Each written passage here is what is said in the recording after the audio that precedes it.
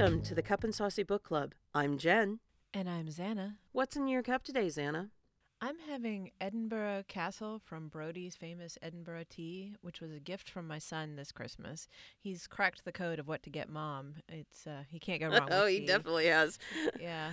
So this is a nice, smooth black tea. It's very nice on a chilly, windy morning. How about you?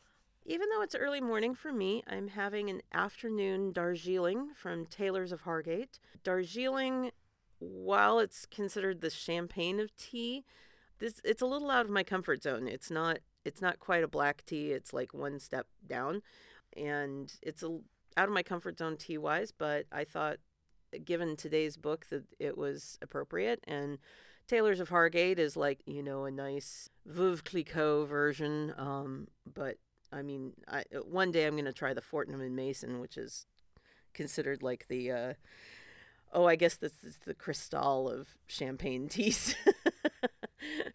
But it's also like $50 for an ounce. Right. So it's a little spendy. It's a little spendy, and I'm not quite that bougie.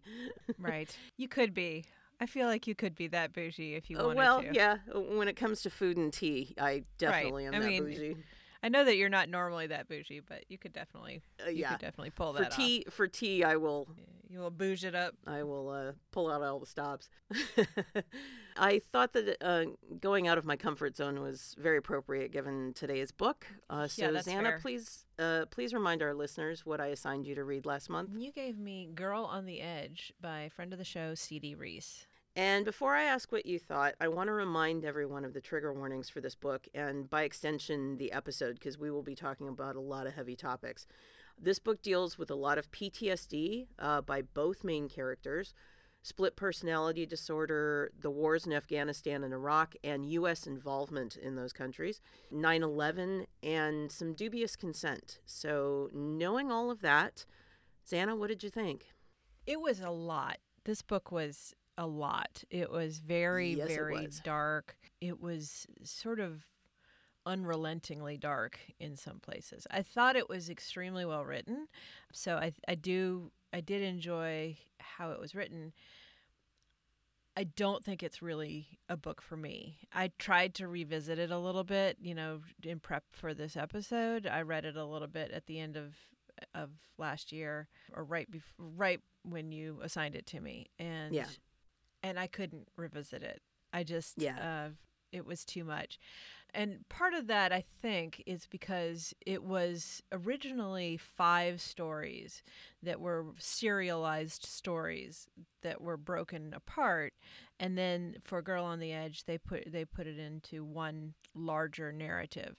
And I feel like if maybe I had approached it that way, if I had done part 1 and then taken a little break, and then part 2, and then taken a little break, and done it in chunks, I probably would have managed it a little bit better. I didn't. I went through in one really long, solid thing. That's a marathon. And it was hard. I mean, it was really hard, because it's like just when things look like they're getting okay, they go pear-shaped again. And that I think we are sort of conditioned by Western storytelling to expect that in 3s, but because this was a 5-part book, it ended up being more in 5s. But yeah, it was hard for me to kind of keep going when we would get to the end of a part, and then things would just fall apart again. And then in worse ways or in different ways. And it's like I thought we were done with this, and now why are we, and I understand too that is the nature of PTSD. That is the nature of mental disorders. I'm not saying that there's anything wrong if people really wanted to dive into that. It was well done and well written, but it was not for me. Yeah, I felt like this one was an important book for us to read rather than something that I knew. Most of the time when I recommend a book to you, it's because I think that you're going to enjoy it. But this is one that I felt more like it was important for both of us to have read, particularly because we've had C.D. Reiss on the show. This, I And she's feel like, fantastic, you know. And this is her best work. yeah, it is brilliantly written, Yeah, and but it well is hard. researched. Yeah, But very well researched. it is really hard. And she mentioned when she was on the show that she didn't know how to market it really. Right. I can see that because it isn't really any one thing. Yeah. It doesn't fit the tropes quite the way you would expect it to, which is Yeah. another reason why I think it maybe was just so relentless, is because I couldn't count on the tropes to save me when things looked dire. Which, we've talked many times about the tropes, and it's like, oh, this is expected. And well, you know what? Tropes are really a framework to sort of keep us grounded. And when you have a tropeless story like this, which there aren't many, frankly, or at least any that I've read like this. I mean, it does touch on a lot of tropes. I mean, Yeah. but it doesn't. I think that it definitely is not any particular. It's not one you can point to. Yeah, exactly. And the serialization of it, and the fact that it was put together in this way. I didn't read it as the serialized version either. I had read it earlier in 2023 and actually had to revisit it when I had assigned it to you. So I also had to re-listen. This is all put together, those 5 parts. It's a very long book. It's a long listen. It's 18 plus hours. Yeah, it is a long one. It's a commitment. If you want to take this in parts, listeners, you can go ahead and do that, especially for if these issues are particularly triggering. Take it piece by piece for your mental health. I mean, there is nothing that says that you have to read any of these books on a schedule. Unless you're assigned them. Unless you're assigned them for a podcast. This is definitely a go at your own pace kind of a book. Oh, definitely. I do think, though, it's worth it. Having now re-listened to it, and I did go through it a second time because I wanted to make sure that it had been so long since I had read it. I wanted to make sure that I was really prepared. So I made myself listen. Yeah, and I mean there may be something to that too, because there's some parts, especially early on, that I'm not really sure that I understood what was happening. You know, that might be easier to handle a second time around.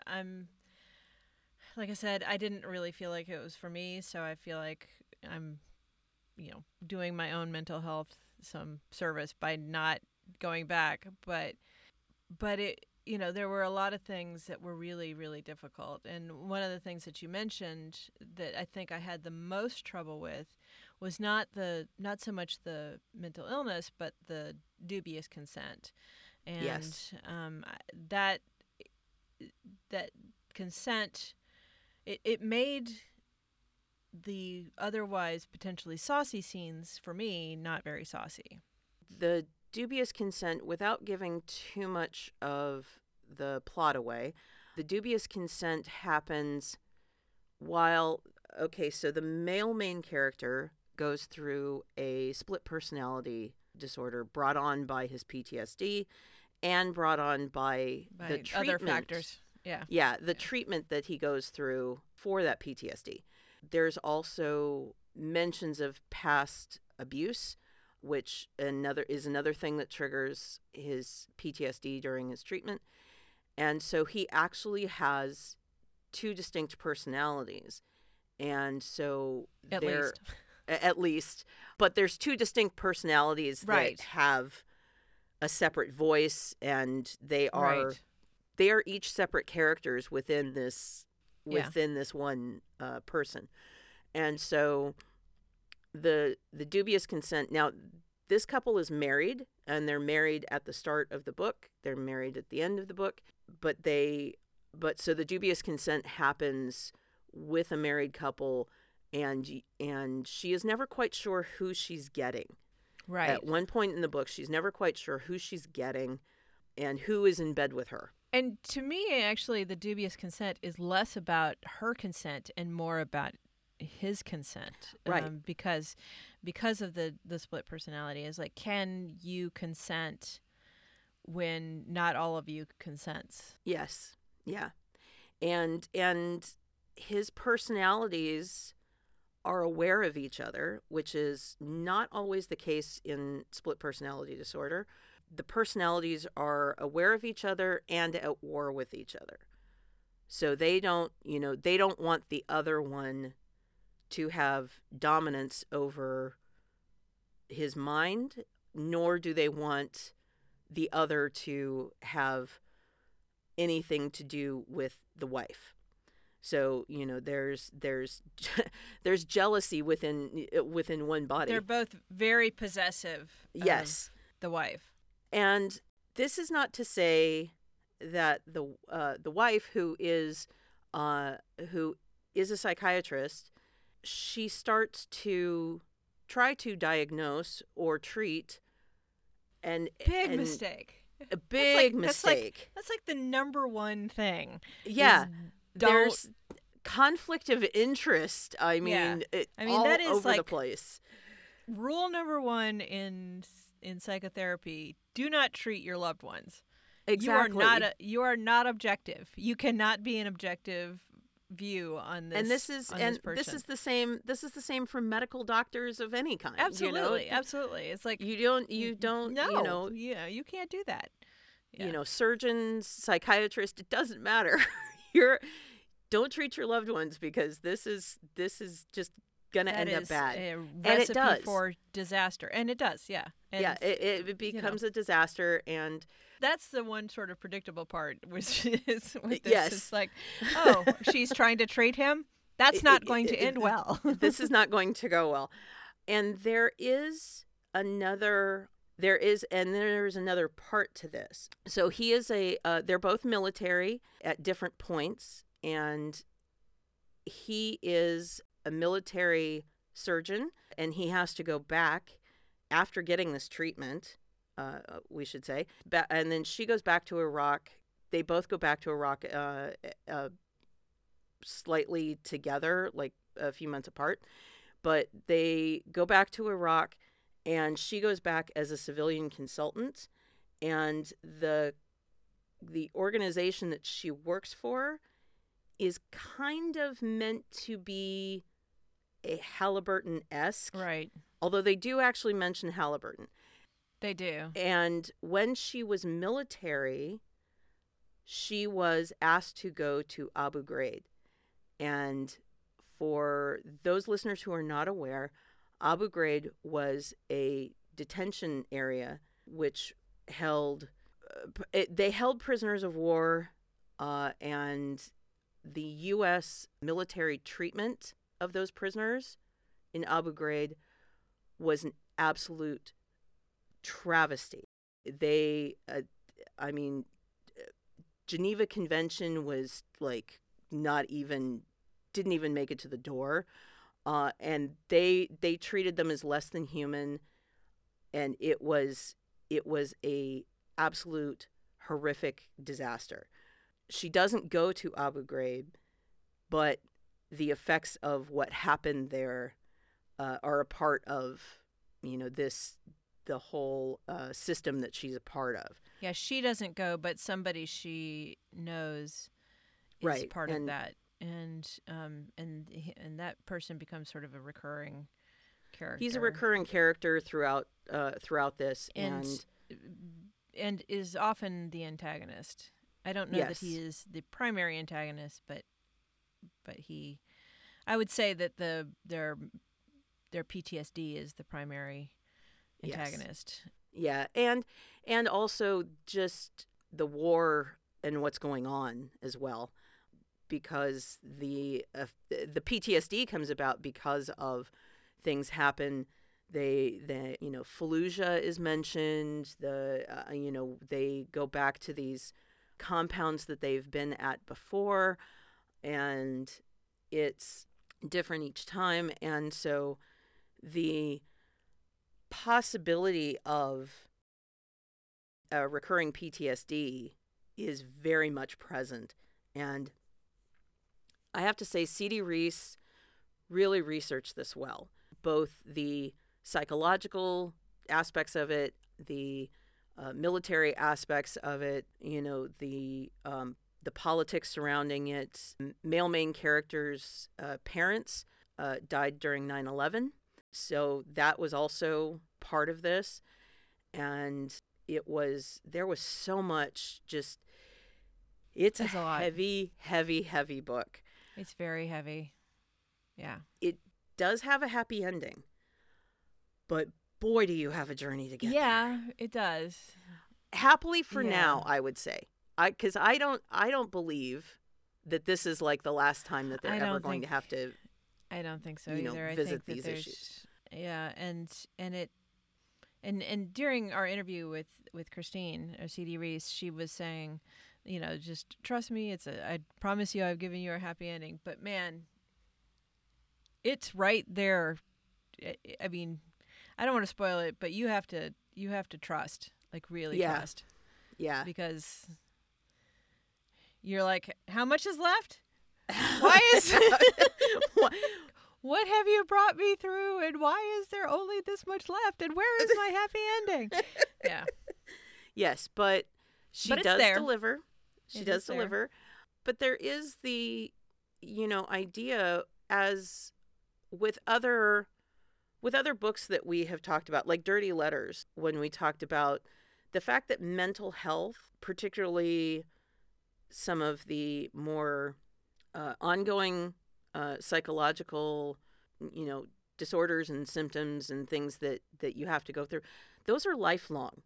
Yeah. You can't just wave a magic wand and it's going to go away. They're not going to disappear overnight. There is no magic treatment. And it's nothing. not, and they're not in any way a negative thing about the person who's suffering from it. And that's the thing. It's not a failing of somebody who's suffering from it. It's just a condition that they have. It's just a something that they have to live with. Yeah, and it's something that is happening to them. They did not cause it. Right. This is not a weakness. This is not a failing. This is just who they are. And this is who, if you are going to love this person, then you're going to have to understand that this is part of who they are. Yeah, and there are mental health issues with both characters. Oh, yeah. Oh, yeah. Yeah, these are very, very flawed characters. Now, we have talked about, with a lot of the dark romances, about flawed characters, and everyone deserves their love story, and everyone deserves to have their story told. Now, I have read some things in the last year, and even more recently, where these are incredibly flawed people as far as they can't even relate to other humans level. There is a difference between someone who is going through something like depression or PTSD, and then there's other disorders where their empathy is removed, their sense of right and wrong is removed, or they just don't have it in them to relate or have compassion for another human. Right. And it's more difficult to feel sympathy for a character like that, but that doesn't mean that they don't deserve a love story. That's true. That's very true. Because, and in fact, I would venture to say even more so, they deserve a love story, because they need, more than anyone who already has a support system, for someone to reach out to them and say, hey, I love you. I care about you. I've chosen you. But with these, with the two characters within this book, they have chosen each other, and they have chosen to see each other through the things that they're going through. Now, when you have two people who are going through mental health issues of this type where it affects everything in their everyday lives. It affects their decision making. It affects their just being able to function. You kind of hope for a balance. You hope that one is up while the other one's down, because if you're both down, if you're both down, nobody's getting picked back up again. Right. You just spiral together. You spiral together, and then it becomes worse. Yeah. And there are actually a couple of points where I was concerned that they were both down and nobody was getting back up. Yeah. Yeah. There were more than one point where that was. Yes, for sure. Where that was like, I don't know how she's going to dig this one out, cuz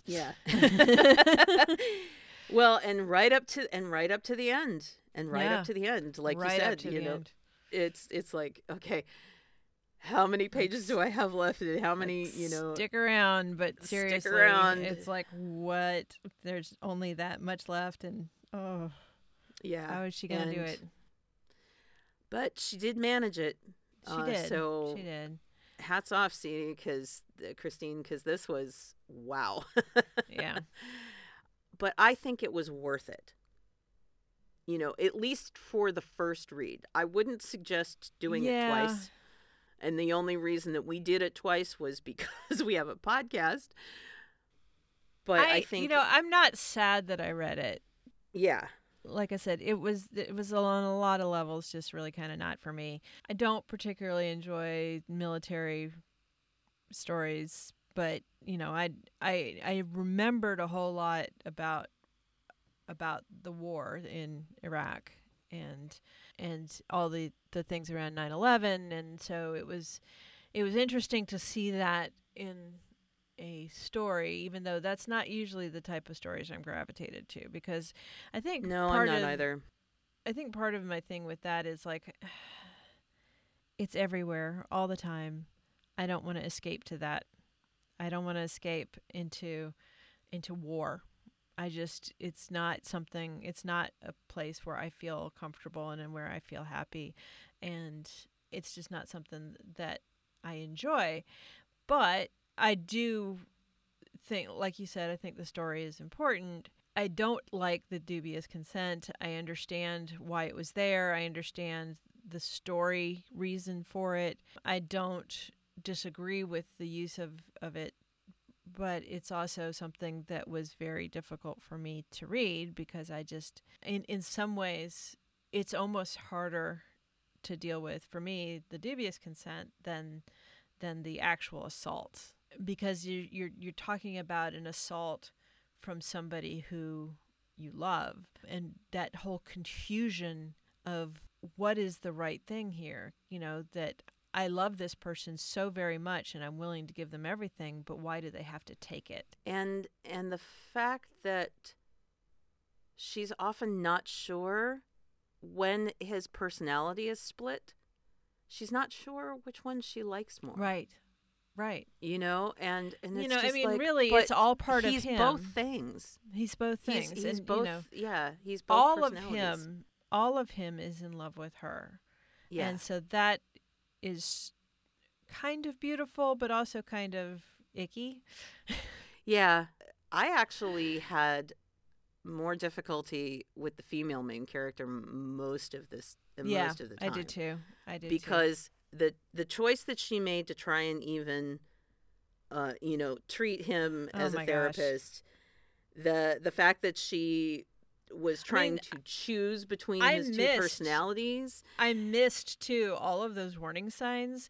I should have realized that was an indicator of how fucked up she was. Yes.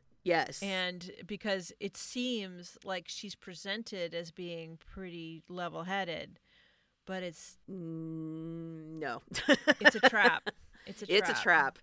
Yeah. It's a total trap. She makes some really questionable choices. Oh, yeah.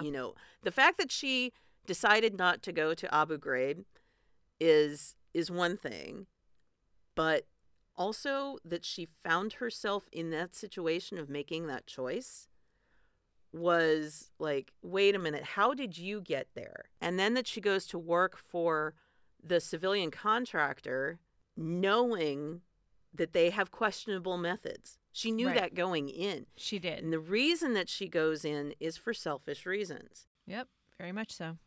And it's just like, you know, I'm not entirely sure that the morally gray character here is the male. Oh, no, I don't think it is.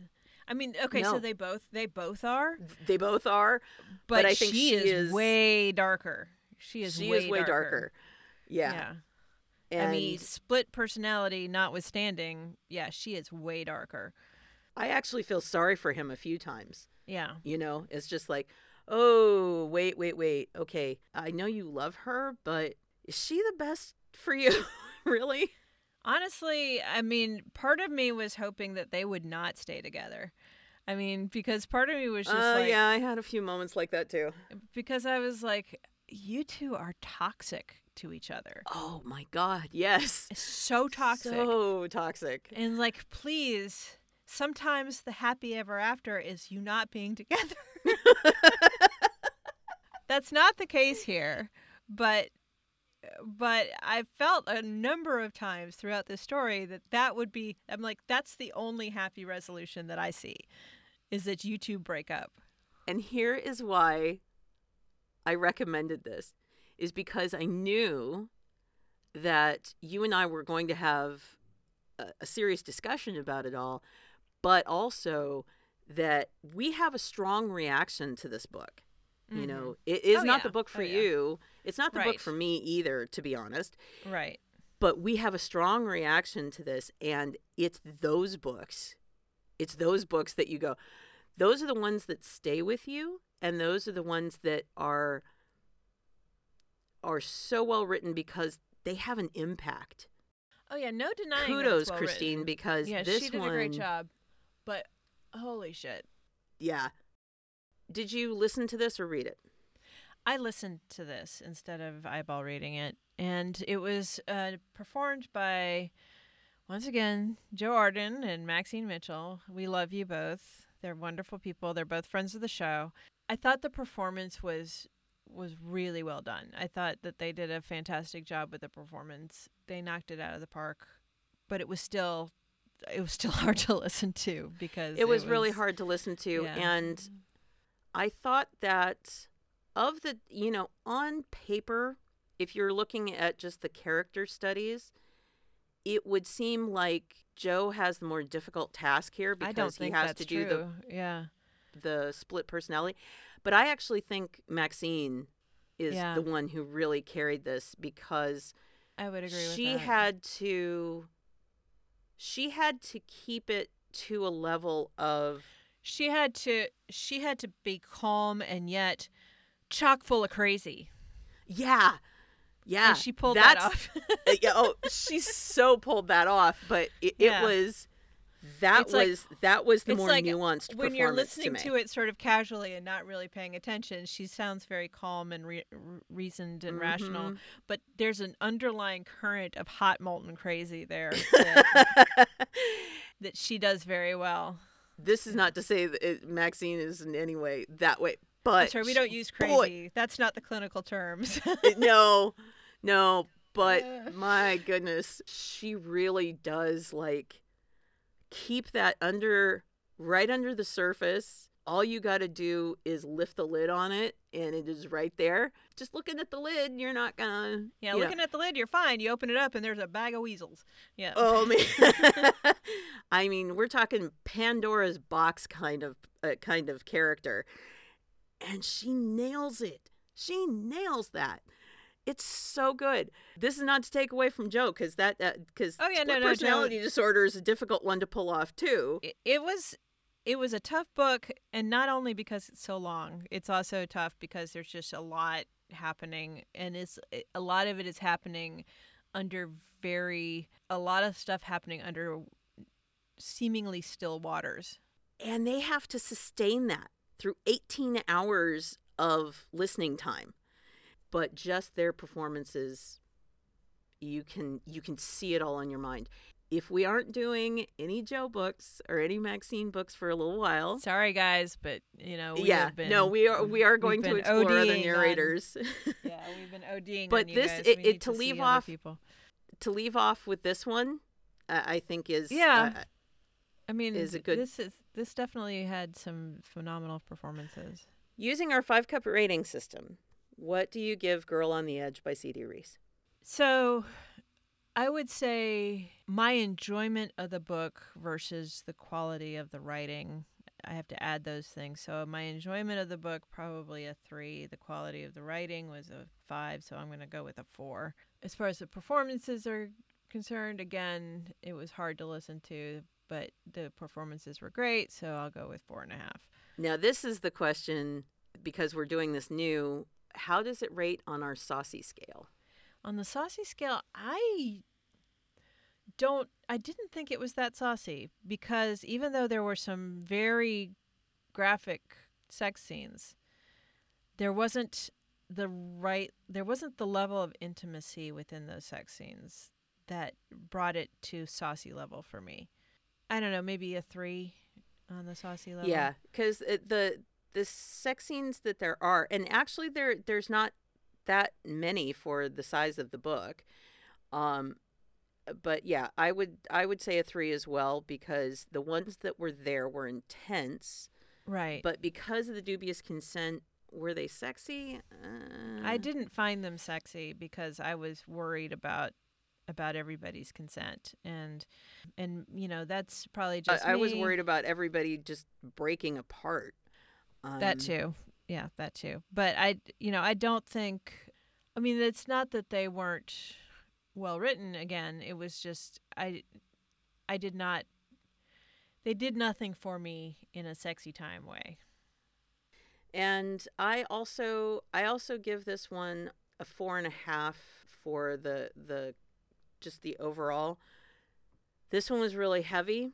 I will probably not be reading this book again, but I am glad that I read it the first time. Incredibly in awe of Christine. You didn't ask me and about writing. The murder-colored glasses, though. Oh, I didn't. Yeah. So, yeah, murder-colored glasses. I'm wondering why. So for me, I'm wondering why they're not both dead. Right.